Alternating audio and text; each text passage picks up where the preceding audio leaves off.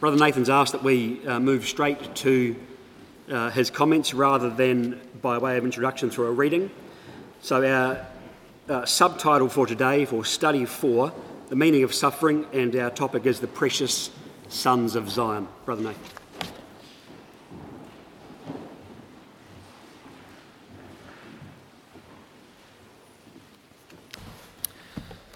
Well, thanks, Brother Brendan, and good morning again, brothers and sisters in our Lord Jesus Christ. We now come to the last class, really proper, on the Book of Lamentations that we're going to spend together this week, because tomorrow we're going to really look at the subject of fellowshipping our Lord Jesus Christ's sufferings. So this morning we want to consider Lamentations chapters 4 and 5. But you will remember from our last class that we looked at the survivor of chapter 3, the man that had seen affliction. And we saw that despite experiencing all of the pain and suffering that the nation had experienced in Lamentations 1 and 2, he was able to see past the destruction, past the horror and the grief and the loss, to what is described in chapter 3 and verse 26, the salvation of Yah, Yah's salvation, Yah Hoshua.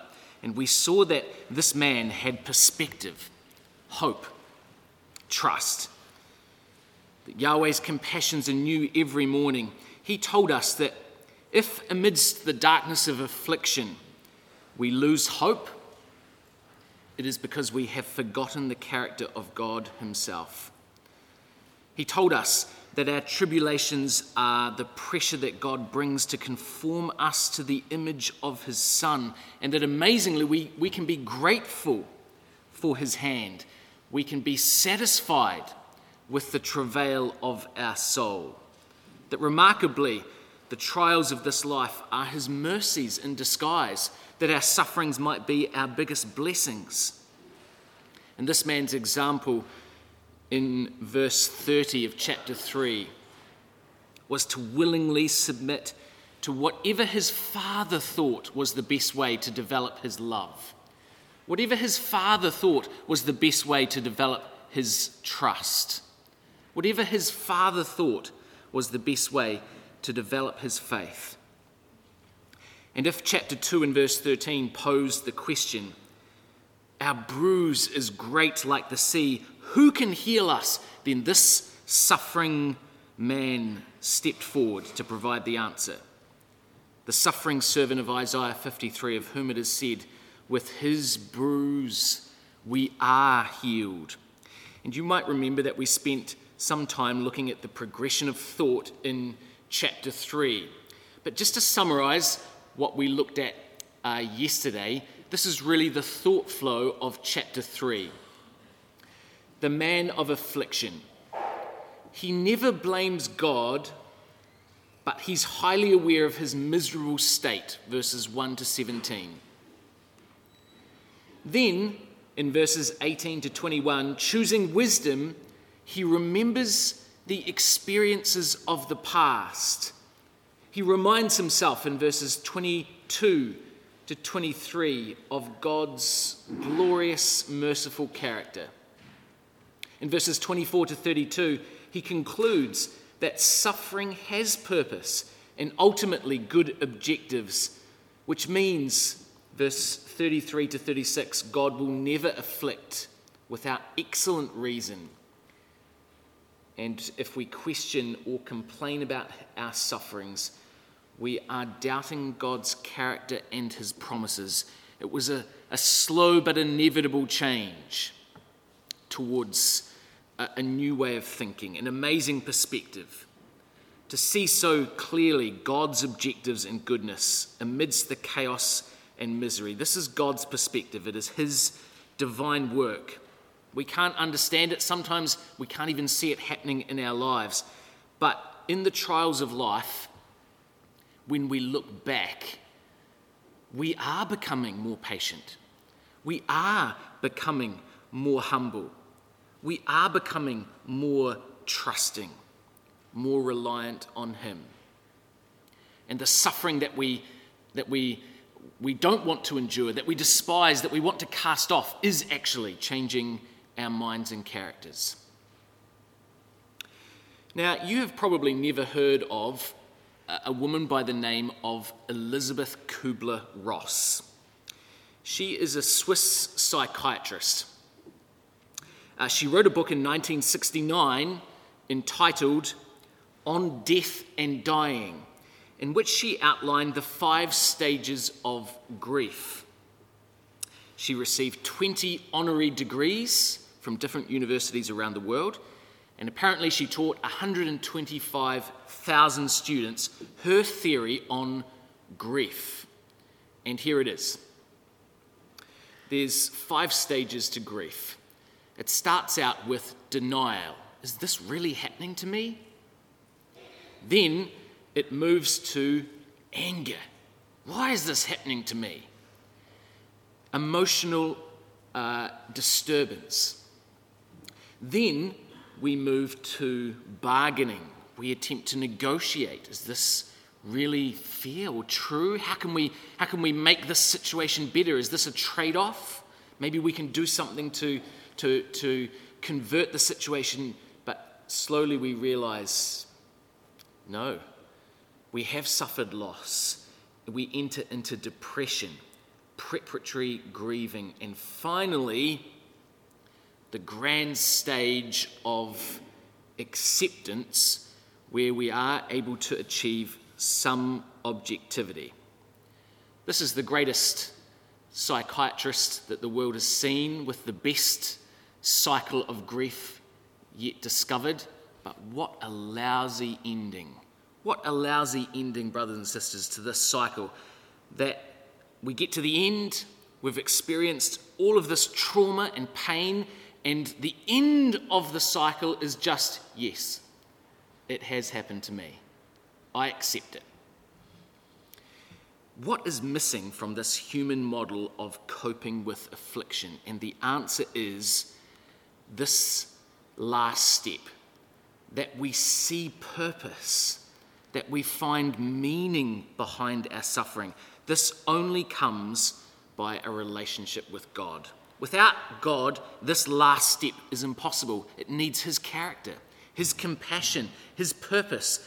And what a wonderful journey, looking back through Lamentations. We can see that the nation and the prophet were taken on by their loving Heavenly Father. Because when we look at these stages of grief with our 6th stage tacked on the end, we can see that in actual fact, both the nation and the prophet are taken through these 5 or 6 stages of grief wonderfully by our loving Heavenly Father. Let me just illustrate it very quickly, and you can look at it in your own time. Look under the nation when it says denial. Chapter 1, verses 11 and 12. All her people sigh, they seek bread. They have given their pleasant things for meat to relieve the soul. See, O Yahweh, and consider, for I am become vile. Is it nothing to you, all ye that pass by? Behold and see if there be any sorrow like unto my sorrow. Is this really happening to me? Is it really this bad? The nation is saying to the passers-by, have you ever seen anything like this? Tell me, it's all a dream. What about the 3rd section, bargaining, negotiating with God? Look at chapter 2 and verse 20. Behold, O Yahweh, and consider to whom thou hast done this. Reconsider. Is there any chance we can have a talk about changing things? Shall the woman eat their fruit and children of a span long? Shall the priest and the prophet be slain in the sanctuary of Yahweh? Is this really where you want to leave us, God? The nation starts bargaining, but finally they come to the point of seeing the purpose behind their suffering. Suffering was to make them turn. And in chapter 5 and verse 21, we finally get there, and we will this morning. Turn thou us unto thee, O Yahweh, and we shall be turned. As our brother James showed us, words straight out of Jeremiah. So Lamentations has everything that the top clinical psychiatrists in the world have come up with, and more. This is a masterpiece, brothers and sisters, in dealing with grief. And this morning, we want to focus on chapters 4 and 5 and see just how the nation, which was engulfed in hopeless blackness back in chapters 1 and 2, respond now to the man of chapter 3. We're now going to go from the afflicted daughter of Zion to the precious sons of Zion. And the answer to that question, how has the man of chapter 3 affected them, is not much at all by the time we start chapter 4. Chapter 4 is really a return to the blackness of chapters 1 and 2, to the pitiful, horrific state of the nation. And it starts again with this national lament. How is the gold become dim? It's a return to self-pity and disbelief, a return to the story of how everything was upside down. And in actual fact, the first 12 verses of chapter 4 are going to be a series of 6 couplets where the prophet is going to describe how completely God has turned everything upside down. We read in verses 1 and 2 these words: "How is the gold become dim? How is the most fine gold changed? The stones of the sanctuary are poured out on the top of every street. The precious sons of Zion, comparable to fine gold, how are they esteemed as earthen pitchers, the work of the hands of the potter? The most fine gold was changed, their faith was gone. Now it was lusterless, dim, contaminated, unreflective." You remember Ezekiel had said in Ezekiel 21 and verse 26 of Zedekiah, "Remove the diadem, take off the crown. This shall not be the same." And it wasn't the same. It wasn't the same. The most precious possession of any nation, its people, had gone from fine gold to something like aluminium, a base metal. They'd gone from holy stones, as the Revised Standard Version puts it in verse 1, to shattered pottery. It was a remarkable fall from grace. God's peculiar treasure. Verse 7 says, "More ruddy than rubies, like sapphires for brightness, his gemstones now lay scattered, abandoned, discarded in the streets." The fine gold, the faith of the nation was gone. It had changed. It's a bit like Solomon's shields of gold, fine gold in 1 Kings 10 and verse 17. You'll remember that got replaced with kind of cheap imitations by Rehoboam in 1 Kings 14 verses 26 to 27. And the brass shields really weren't the same as the fine gold. The fine gold has changed. And here Jeremiah bewails again the sad and sorry state of the nation. Their faith had gone. In verses 3 and 4, it's going to describe the departure of the feelings of the people. He says, "Even the sea monsters draw out the breast and give suck to their young ones. The daughter of my people has become cruel, like the ostriches in the wilderness. The tongue of the sucking child cleaveth to the roof of his mouth for thirst. The young children ask bread, and no man breaketh it unto them." Do you know the Hebrew word for sea monsters is probably better rendered jackals? That's how the RSV puts it. In actual fact, it's used 6 times in the book of Jeremiah, and it's always translated jackals. Rotherham's has wild dogs. Kyle and Dulwich has she-wolves. So it's talking about wild dogs. He's saying, even the wild dogs give suck to their ones. This nation was worse than scavenging dogs. Scavenging dogs might eat their own vomit, but not usually their own children. But verse 10 tells us that's exactly what the nation of Judah were doing. They were worse than scavenging dogs. They were eating their own children. Now, this is not the first time that the prophets have compared Israel to animals and found them wanting. You might like to take a quick note of these. Isaiah 1 and verse 3, the ox knoweth his owner, the ass his master's crib, but Israel does not know. My people does not consider. Or Jeremiah 8 and verse 7, yea, the stork in the heaven knoweth her appointed time. The turtle and the crane and the swallow observe the time of their coming, but my people know not the judgment of Yahweh. In exactly the same way here, the nation is worse than the animals. Even the animals do what God has asked of them. Here, the nation has no natural affection. They'd become like ostriches in verse 3, which Job 39 and verses 15 to 16 say they leave their eggs in the earth. They forget that their foot may crush them. She's hardened against her young ones as though they were not hers. All natural feelings are gone. She's indifferent to the needs of her own children. All her feelings have gone. In verses 5 and 6, we're going to find that their wealth was gone. The wealthy have become desolate. They that did feed delicately are desolate in the streets. They that were brought up in scarlet embrace dunghills. For the punishment of the iniquity of the daughter of my people is greater than the punishment of the sin of Sodom, that was overthrown as in a moment, and no hands stayed on her.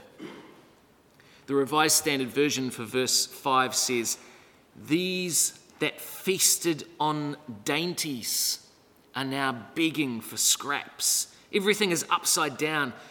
If you want a description of the high society dandies of Judah, just go back and read in your own time Isaiah 3, verses 16 to 26. The daughters of Zion are haughty, with stretched forth necks and wanton eyes, mincing as they go. They have tinkling ornaments, bracelets, mufflers, bonnets, headbands, tablets, earrings, rings, nose jewels, mantles, wimples, crisping pins. I mean, it puts the fashion models of today to shame. And God is saying, those people, those who were the fops, who dined sumptuously, who cultivated good taste, who worried about fashion and the arts, Rotherham says, they who used to be carried on crimson now are embracing dunghills, rubbish heaps, scratching through the bins at the back of the restaurants, searching for food. It's a graphic description of God turning high society upside down. Their wealth and their status was gone.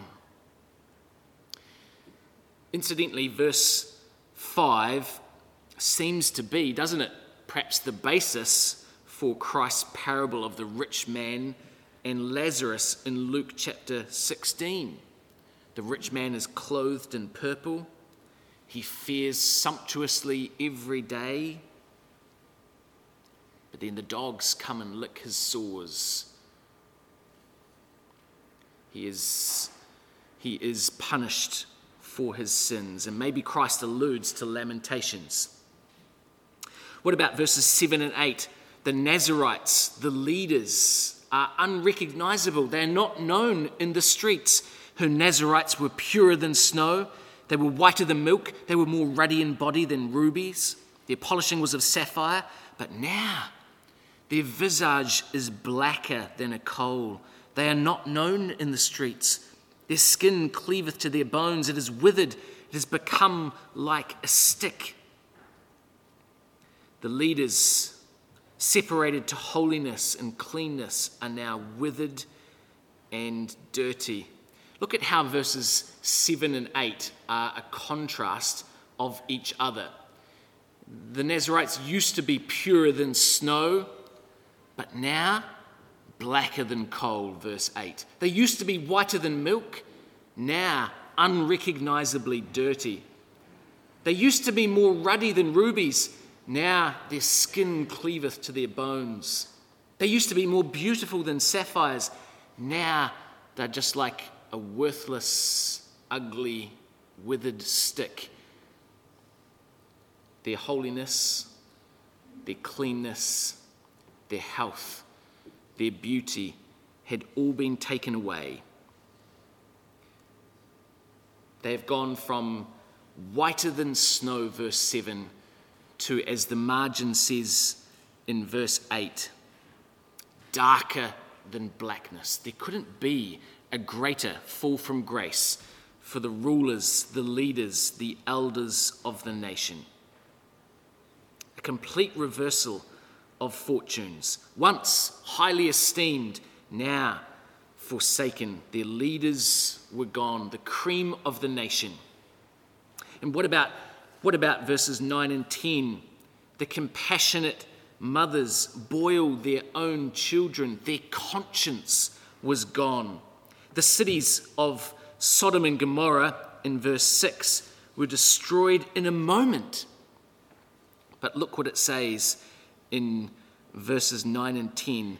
They that be slain with the sword are better than they that be slain with hunger. For these pine away, stricken through for want of the fruits of the field. The hands of the pitiful women have sodden their own children. They were their meat in the destruction of the daughter of my people. And if Sodom and Gomorrah, verse 6, were destroyed in a moment, that turned out to be God's mercy. That it just took a second and they were dead. Jerusalem and its people have tortured themselves to death over months and months and months of pain. What a graphic picture. Imagine wanting to be like Sodom and Gomorrah in their destruction and the swiftness of that judgment. It was more compassionate to boil your own son than to watch his life ebb away from hunger. All maternal instinct, all conscience is gone. What a horrific time. Jeremiah had predicted, hadn't he, that they would eat their own sons and daughters and friends in the siege and in the straitness. Jeremiah 19 and verse 9, and it had all come true. Everything was upside down, and you couldn't get more upside down than mothers eating their own children. But it had happened. And lastly, the last couplet, verses 11 and 12, the destruction of the city. Where am I? I'm lost. Oh, here, before we move on to the last couplet, I have inserted another slide, and it's this. This is a great lesson, by the way.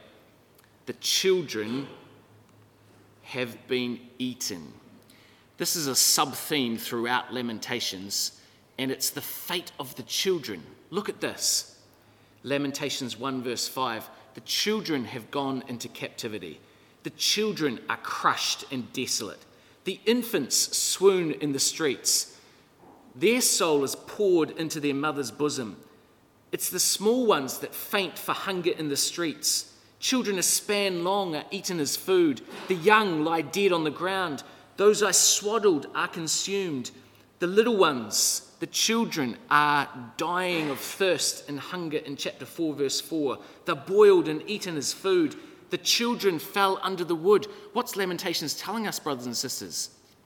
It's telling us that when we fail in our faith, our children disproportionately suffer.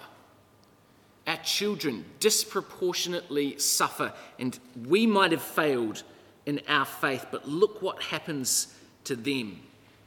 What a lesson in our own lives to take heed to these warnings.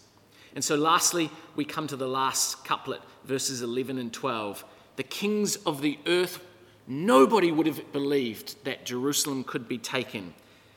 Their city was gone. Yahweh hath accomplished his fury, verse 11. He hath poured out his fierce anger and hath kindled a fire in Zion. He has destroyed the foundations thereof. The kings of the earth, all the inhabitants of the world would never have believed that the adversary and the enemy should have entered into the gates of Jerusalem. There was a real sense of wonder, incredibleness about the scene. God's impregnable city and the temple that you'd think God would never allow to be destroyed now lay in ruins. It was the ultimate proof that he dwells not in temples made with hands, but it was all gone. Their faith, their feelings, their wealth, their leaders, their conscience, their city, everything was gone. How? How had this happened? It's like a return to the darkness of chapters 1 and 2. But you see, chapters 4 and 5 are distinct from chapters 1 and 2. It is not all doom and disaster, because chapters 4 and 5 have a sincere self-examination, a sincere repentance, a turning back to God. And we see the start of this in verse 17 to 20, because verse 17 to 20 of chapter 4 is a section that describes the broken reflections of the common people on how foolish they had been in hindsight. They'd been deceived by their leaders, led astray by false prophets. They were guilty of trusting in man rather than God, having itching ears that only wanted to hear what Isaiah calls in Isaiah 30 and verse 10, smooth things. And we know that verses 17 to 20 is a distinct section where Jerusalem is talking, the common people are talking, because, well, look at the explosion of different pronouns in the text. And for those of you who have done the colouring in, this will jump off the page for you, and you'll immediately see why colouring in the pronouns is so helpful. When you come to verses 17 to 20, it's all about we. It's our eyes, our vain help. We have watched for a nation that could not save us. These are the broken reflections of the common people on how foolish they had been.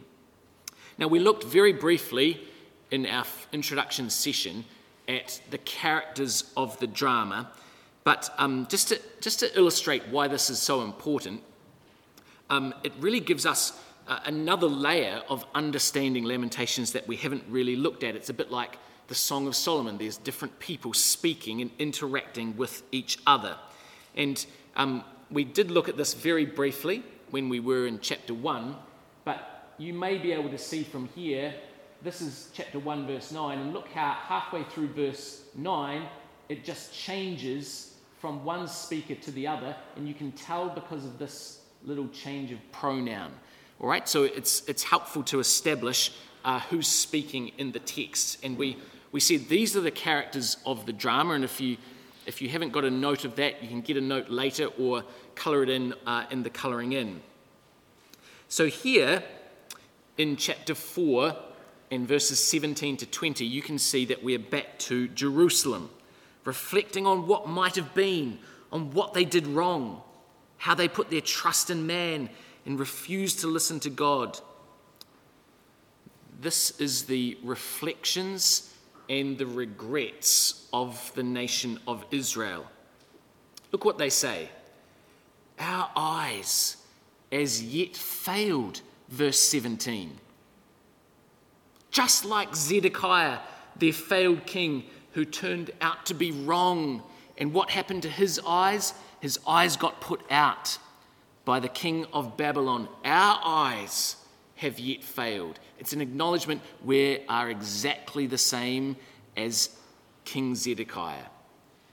Verse 17 says, we have watched for a nation that could not save us. And they acknowledge that Egypt was not the friend that they thought. And Jeremiah was right, because Jeremiah had said in Jeremiah 37 and verse 7, Pharaoh, king of Egypt, will not help you. He will return to his own land. It was words as clear as that. And they had not listened. And now they acknowledge, Jeremiah, you were right. In verse 18, they said, our end is come. Now we saw that phrase come out in our readings this morning with Brother James from Jeremiah chapter 4. But look where else it comes from. Ezekiel chapter 2, over and over and over and over again. Your end has come, the end has come, the end has come. And Ezekiel, they say now, Ezekiel, you were right. Our end is come. They say our persecutors are swifter than eagles. Where does that come from? That comes from Jeremiah chapter 4 and verse 13. We just read that this morning. The Babylonians had come, and they were swifter than eagles. And Jeremiah, you were right. In verse 20, the anointed of Yahweh was taken. It was an acknowledgement that they had relied on Josiah too heavily, and they never developed a personal faith. He was taken away from them, and they hadn't listened to his wisdom. The prophets were right. Everybody that warned us was right, and we were wrong. The broken reflections of a broken people. And so now we come to chapter 5 and the closing prayer of the nation. God has slowly brought them to a point of reflection, acknowledgement of their failures, and now comes the response that God has been waiting for. Chapter 5 and verse 1. Remember, O Yahweh, what has come upon us. Consider and behold our reproach. Remember, this is the word that came from the lips of the man of chapter 3. And now in chapter 5, the people are slowly being changed by his perspective. This is the change. This is the nation's response. If Lamentations 1 and 2 are the thief on this side who just wallows in self-pity and misery without meaning, then now we come to the nation, the thief on this side, who is beginning to turn, who can look to the man in the middle, Christ on the cross, and see an example of how to deal with suffering in faith and in trust. And now this nation recognizes the innocency of the man in the middle, and he starts to turn. He starts to repent. He starts to change. And what did that thief say? Remember me when thou comest in thy kingdom. This is the nation's response to the man of chapter 3. And look what the nation does. They remember. They recall to mind. That's Lamentations 3, 19 to 21. They acknowledge, we have sinned, we have transgressed. That's Lamentations 3 and verse 42. They talk about God's steadfast love and mercies which are forever in verse 19. They say Yahweh will not cast off forever in verse 20. That comes from Lamentations 3 in verse 31. They say Yahweh will not utterly reject us or crush us in verse 22, which we'll come to in a few moments. That comes from verses 33 to 34 of Lamentations 3. And finally, in verse 21, they say, turn thou us unto thee, O Yahweh, and we shall be turned. That comes straight out of Lamentations 3 and verse 40.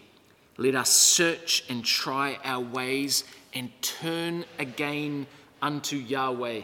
So Lamentations 3 and the man of affliction has greatly influenced now the nation and their response in Lamentations 5. They complained about their bruise and who could heal them, but now the man who was bruised for their iniquities was able to give them that perspective. And they were responding. Do you know, it's a pretty hard confession to make, isn't it, in verse 16, when the nation says, we have sinned. And do you know, that's the point of suffering. That's the point that God wants to bring all of us to. Finally, the nation gets there in chapter 5 and verse 16. They acknowledge their sin. But look, brothers and sisters, how it is dragged out of them. Look at chapter 4 and verse 7. Well, we're prepared to admit that maybe we're not quite as pure as the driven snow. Chapter 4, verse 13. Well, maybe the prophets and the priests might have sinned. Chapter 4, verse 17 to 20. Well, we could have been more faithful, perhaps. Chapter 5, verse 7. Well, our fathers certainly sinned, and we are suffering because of them, until finally it is wrung out of them in chapter 5, verse 16. Woe unto us that we have sinned. At last, there is total acceptance and ownership of their sin. And even verse 7 was just a partial acceptance of responsibility. It took God's judgments. It took his punishments. It took knocking the crown clean off the head of the princess, verse 16, for her to realize, I have sinned. I am guilty. God only is righteous. And in the last few verses of the final prayer of the book, and only there, does God get the nation to where he needs them to be. And we can see the progress that they have made. Look at verse 18, but read with me from verse 17. For this our heart is faint, for these things our eyes are dim, because of the mountain of Zion, which is desolate. The foxes walk upon it. Do you know that the word desolate is a key word in Lamentations? But look at the progress of this nation. They start out in chapter 1 and verse 4. All her gates are desolate. The city is desolate. By the time we come to chapter 1, verse 13, he has made me desolate. I am desolate. By the time we come to chapter 1, verse 16, my children are desolate. Chapter 4, verse 5, the people are desolate. They that did feed delicately are desolate. Until finally in chapter 5, we find that the mountain of Zion is desolate. God and his mountain are desolate.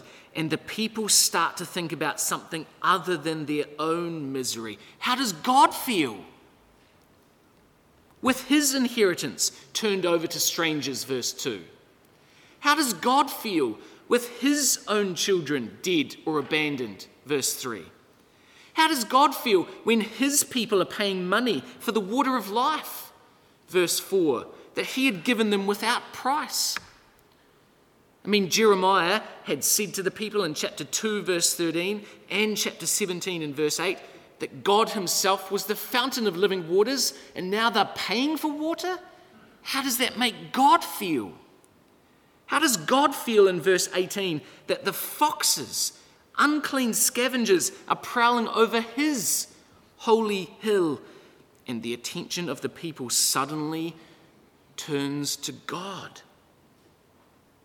How does God feel about all this desolation? I mean, up until now, it's just been about me. But now, how does God feel about his temple in ruins? How does God feel about his people carted off into captivity? Look at verse 19. Thou, O Yahweh, remainest forever, thy throne from generation to generation. This is another sign of progress. If we saw that the word desolate was able to take us through a progression of thought from just being totally self-consumed to finally realizing that Yahweh was desolated by what Babylon had done, then what about this idea of his sanctuary? In chapter 1 and verse 10, the heathen have entered into her sanctuary. There was disbelief at the desecration. Then in chapter 2, there's a realization that he has abhorred his sanctuary. There was confusion that God could allow this. How could God do this to his sanctuary? Then in chapter 3, there's an acknowledgement that we ought to lift up our hands to God who dwells in the heavens. a realization that God dwells not in buildings made with hands. In chapter 4 and verse 1, the stones of the sanctuary are poured out. The destruction, they realize, it must have been God's will. But now, in chapter 5 and verse 19, they realize that actually God's sanctuary could never be destroyed. Even though Jerusalem lay in smouldering ruins, there was now a realization, a recognition that Yahweh still sat enthroned in his real sanctuary in the heavens, just as he did before. Rotherham's has, "Thou, O Yahweh, unto time's age abiding dost remain," and it was suddenly brought home to them how finite their minds were. They were devastated about their homes, their city, their short lives, their man-made temple. But Yahweh reigned enthroned in the heavens, unfettered by time or place. And at last, in the final words of the book, God sees his children turn. The whole purpose of our affliction is to make us turn. Chapter 3, verse 40. And now they do. Verse 21. Turn thou us unto thee, O Yahweh, and we shall be turned. Renew our days as of old. But thou hast utterly rejected us. Thou art very wroth against us. Now you may know that verse 22 should really be rendered as a question. It is not a statement that God had utterly rejected them, but it should be like the margin says, "For wilt thou utterly reject us? Art thou still very wroth against us?" The ESV has, "Unless you have utterly rejected us and you remain exceedingly angry with us." It's a rhetorical question, and we already know the answer to that question from Lamentations chapter 3 and verse 31. He will not cast off forever. His character, abundant in goodness and compassion and faithfulness, means that he could never do that, not to people who turn back to him. And now God has the response that he's been waiting for from the nation, and the same response that he waits for each of us, waits from each of us. In verse 21, "Turn thou us unto thee, O Yahweh, and we shall be turned." Rotherham's has, "Bring us back, O Yahweh, unto thyself, and we will come back." At last, there is true repentance, true humility, a recognition that if the punishment all came from God, then forgiveness and healing and restoration must come from him as well. And do you know, brothers and sisters, the most amazing thing is that the people in verse 21 actually quote, do you know who? Jeremiah himself. Because Jeremiah, of verse 21, is a quotation of Jeremiah 31 and verses 18 to 19. It's almost as if they salute the prophet who had brought them slowly but inevitably to this understanding. It's a mark of respect for the prophet who had willingly suffered everything they had, but he'd been right all along. Just come back, if you will, to Jeremiah 31, because let's just read those verses together and see how wonderfully the nation pays homage to Jeremiah. Jeremiah 31 and verse 18.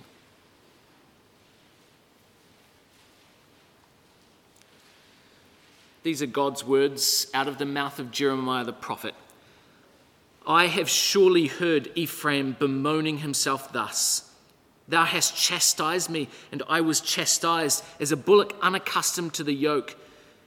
Turn thou me, and I shall be turned, for thou art Yahweh my God. Surely after that I was turned, I repented, and after that I was instructed. I smote upon my thigh, I was ashamed, yea, even confounded, because I did bear the reproach of my youth.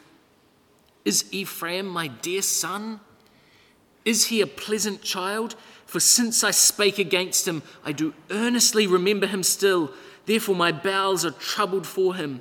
I will surely have mercy upon him, saith Yahweh. Set thee up waymarks. Make thee high heaps. Set thy heart toward the highway, even the way which thou wentest. Turn again, O Virgin of Israel. Turn again to these thy cities.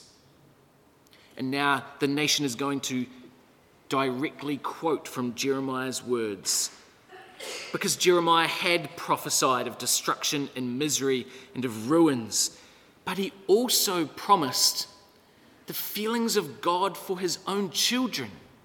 He promised healing and life and blessings. God was not only the cause of their punishment, but the solution to all of their woes.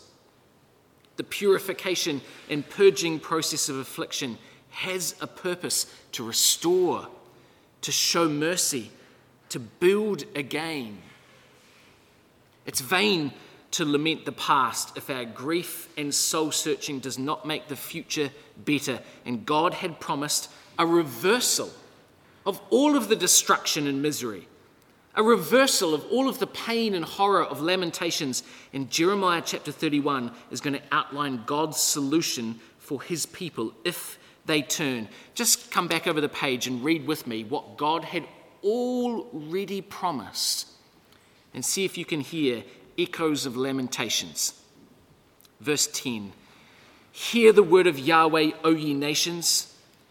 Declare it in the isles afar off and say, he that scattered him, Israel, will gather him and keep him as a shepherd doth his flock. For Yahweh hath redeemed Jacob, ransomed him from the hand of him that was stronger than he. Therefore they shall come and sing in the height of Zion, shall flow together to the goodness of Yahweh, for wheat and for wine and for oil, for the young of the flock and of the herd. Their soul shall be as a watered garden. They shall not sorrow any more at all. Then shall the virgin rejoice in the dance, both young men and old together, for I will turn their mourning into joy, and will comfort them and make them rejoice from their sorrow. I will satiate the soul of the priest with fatness. My people shall be satisfied with my goodness, saith Yahweh. Thus saith Yahweh, a voice was heard in Ramah, lamentation, bitter weeping. Rachel weeping for her children, refused to be comforted for her children because they were not. Thus saith Yahweh, refrain thy voice from weeping, thine eyes from tears, for thy work shall be rewarded, saith Yahweh, and they shall come again from the land of the enemy, and there is hope in thine end, saith Yahweh, and thy children shall come again to their own border. That's the immediate context of the nation's quotation of Jeremiah's words in verse 18.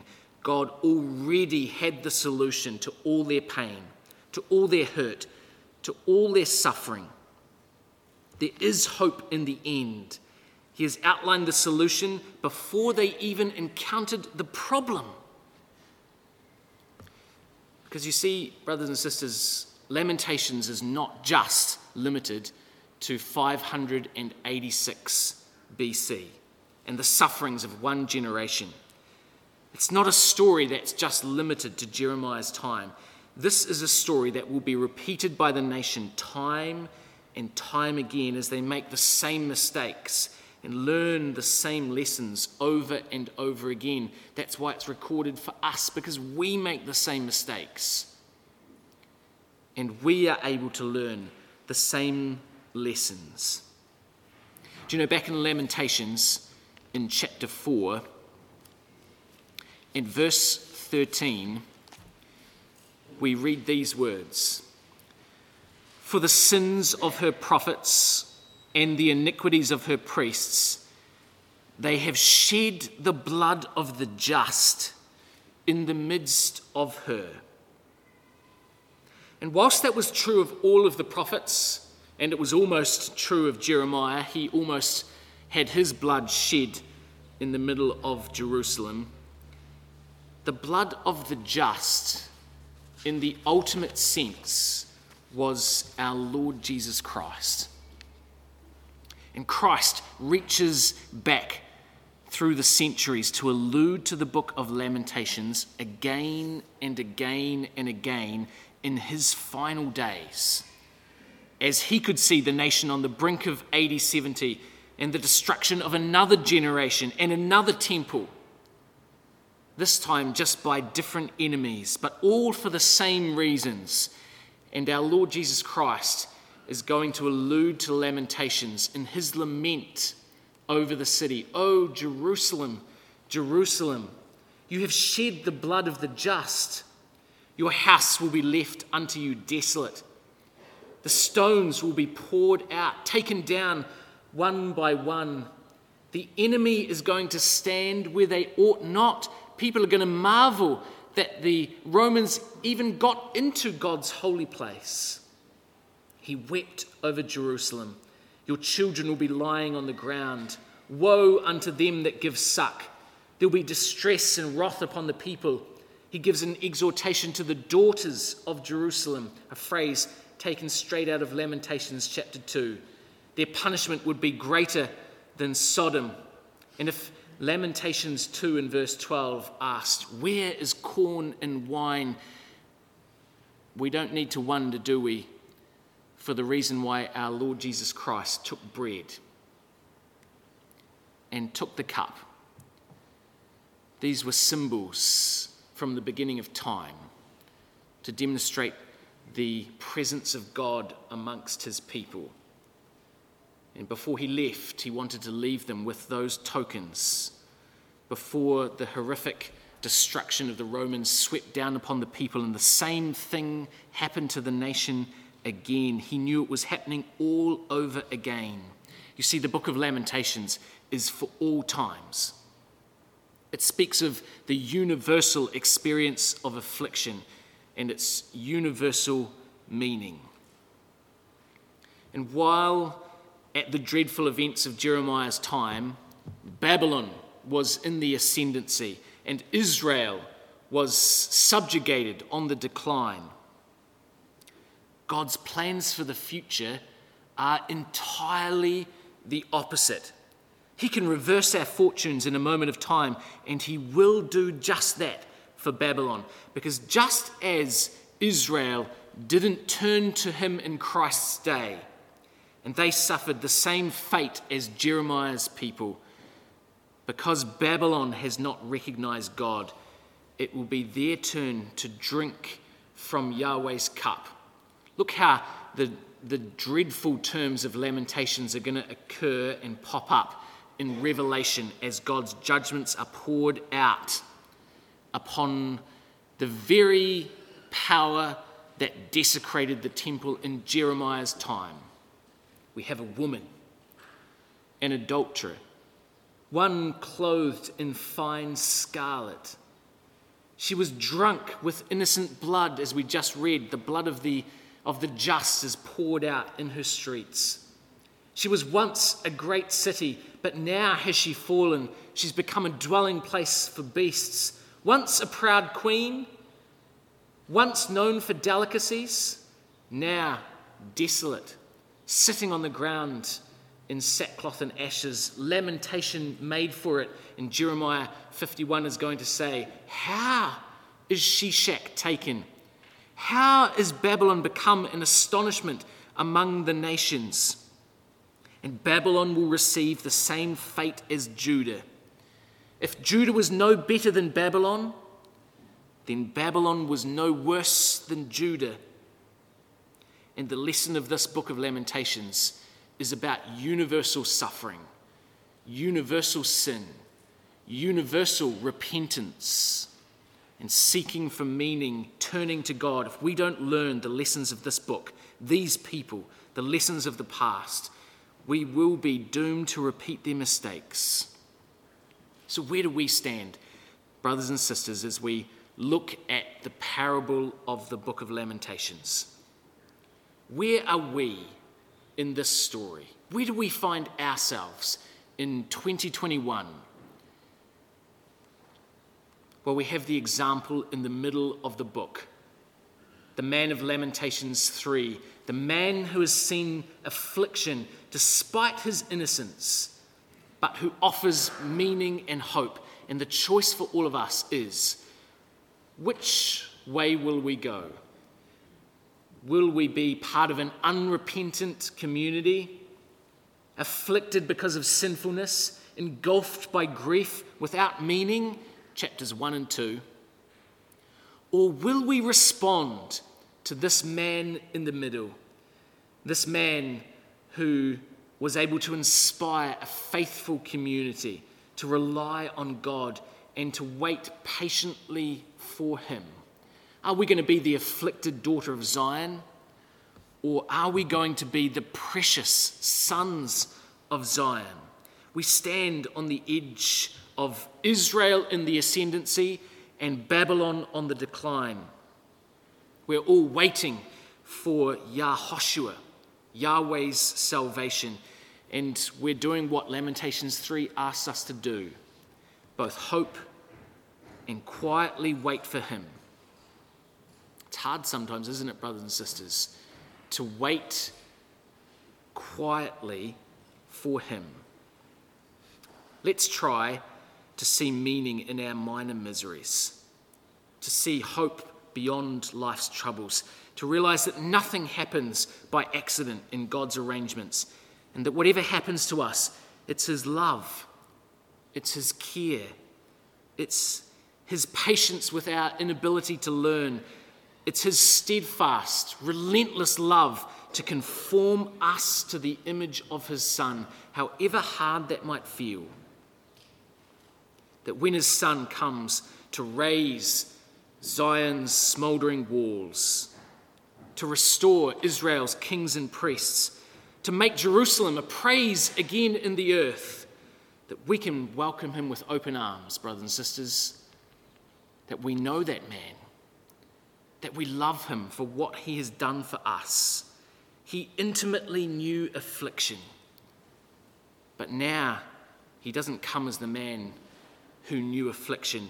He's going to come as the King of the world, the inspiration of all those who aspire to be Zion's precious sons and daughters. Let us, brothers and sisters and young people, try to take Lamentations into our own hearts and minds, to turn back to him, to be changed by his perspective, to know that the sufferings of this present time are not worthy to be compared with the glories that one day will be revealed in us.